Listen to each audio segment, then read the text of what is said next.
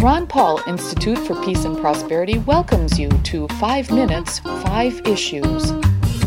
Starting in 5, 4, 3, 2, 1. Hello, I'm Adam Dick, a Ron Paul Institute Senior Fellow. Let's start. Issue 1. A Monday editorial by Kevin D. Williamson at The Atlantic has the title The Passing of the Libertarian Moment. But libertarians reading the editorial are likely to come away baffled or chuckling. A central point in the editorial is that libertarianism is or was bound up with conservatism and the Republican Party.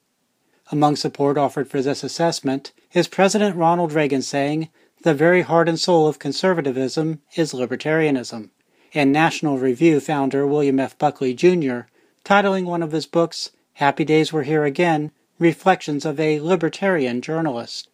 But libertarians familiar with the two men know many reasons neither was a libertarian. Indeed, Williamson lists some reasons in regard to Reagan's presidency, including that Reagan radically expanded the military and the federal police powers. Libertarianism is neither conservative nor liberal, and neither Republican nor Democrat. Libertarianism is its own thing, both now and back in 1993 when Buckley published his book, and in 1975 when Reagan made his comment. Issue 2.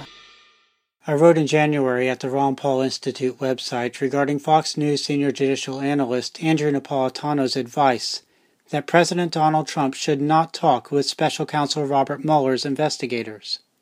Napolitano stressed that investigators skilled in tripping people up would make sure Trump's talking would worsen his situation. This week, Napolitano, who is a Ron Paul Institute Advisory Board member, returned to the subject in a Fox News interview. The reported Mueller claim that Trump is not a target of Mueller's investigation, says Napolitano, could give Trump a false sense of security in regard to taking part in an extremely dangerous interview.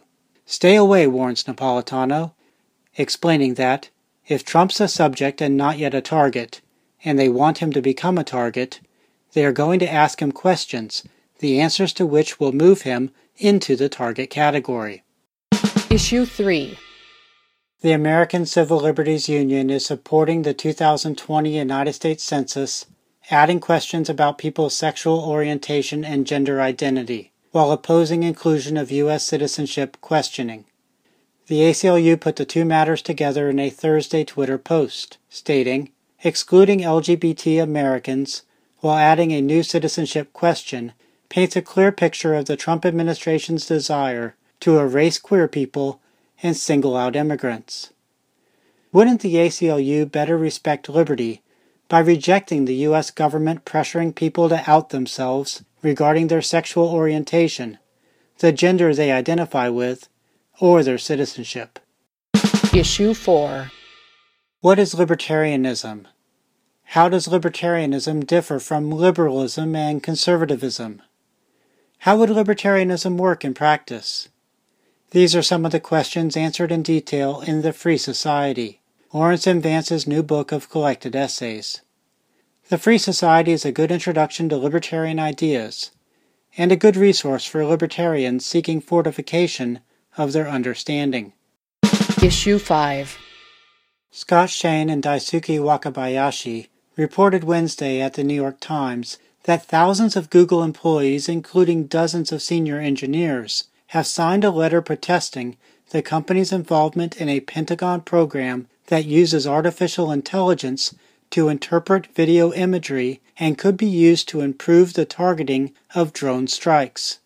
The letter begins with this declaration: "We believe that Google should not be in the business of war. Good luck to these Google employees.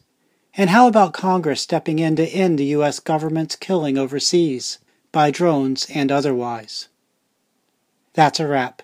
Transcripts of 5 Minutes, 5 Issues episodes, including links to related information, are at the Ron Paul Institute blog.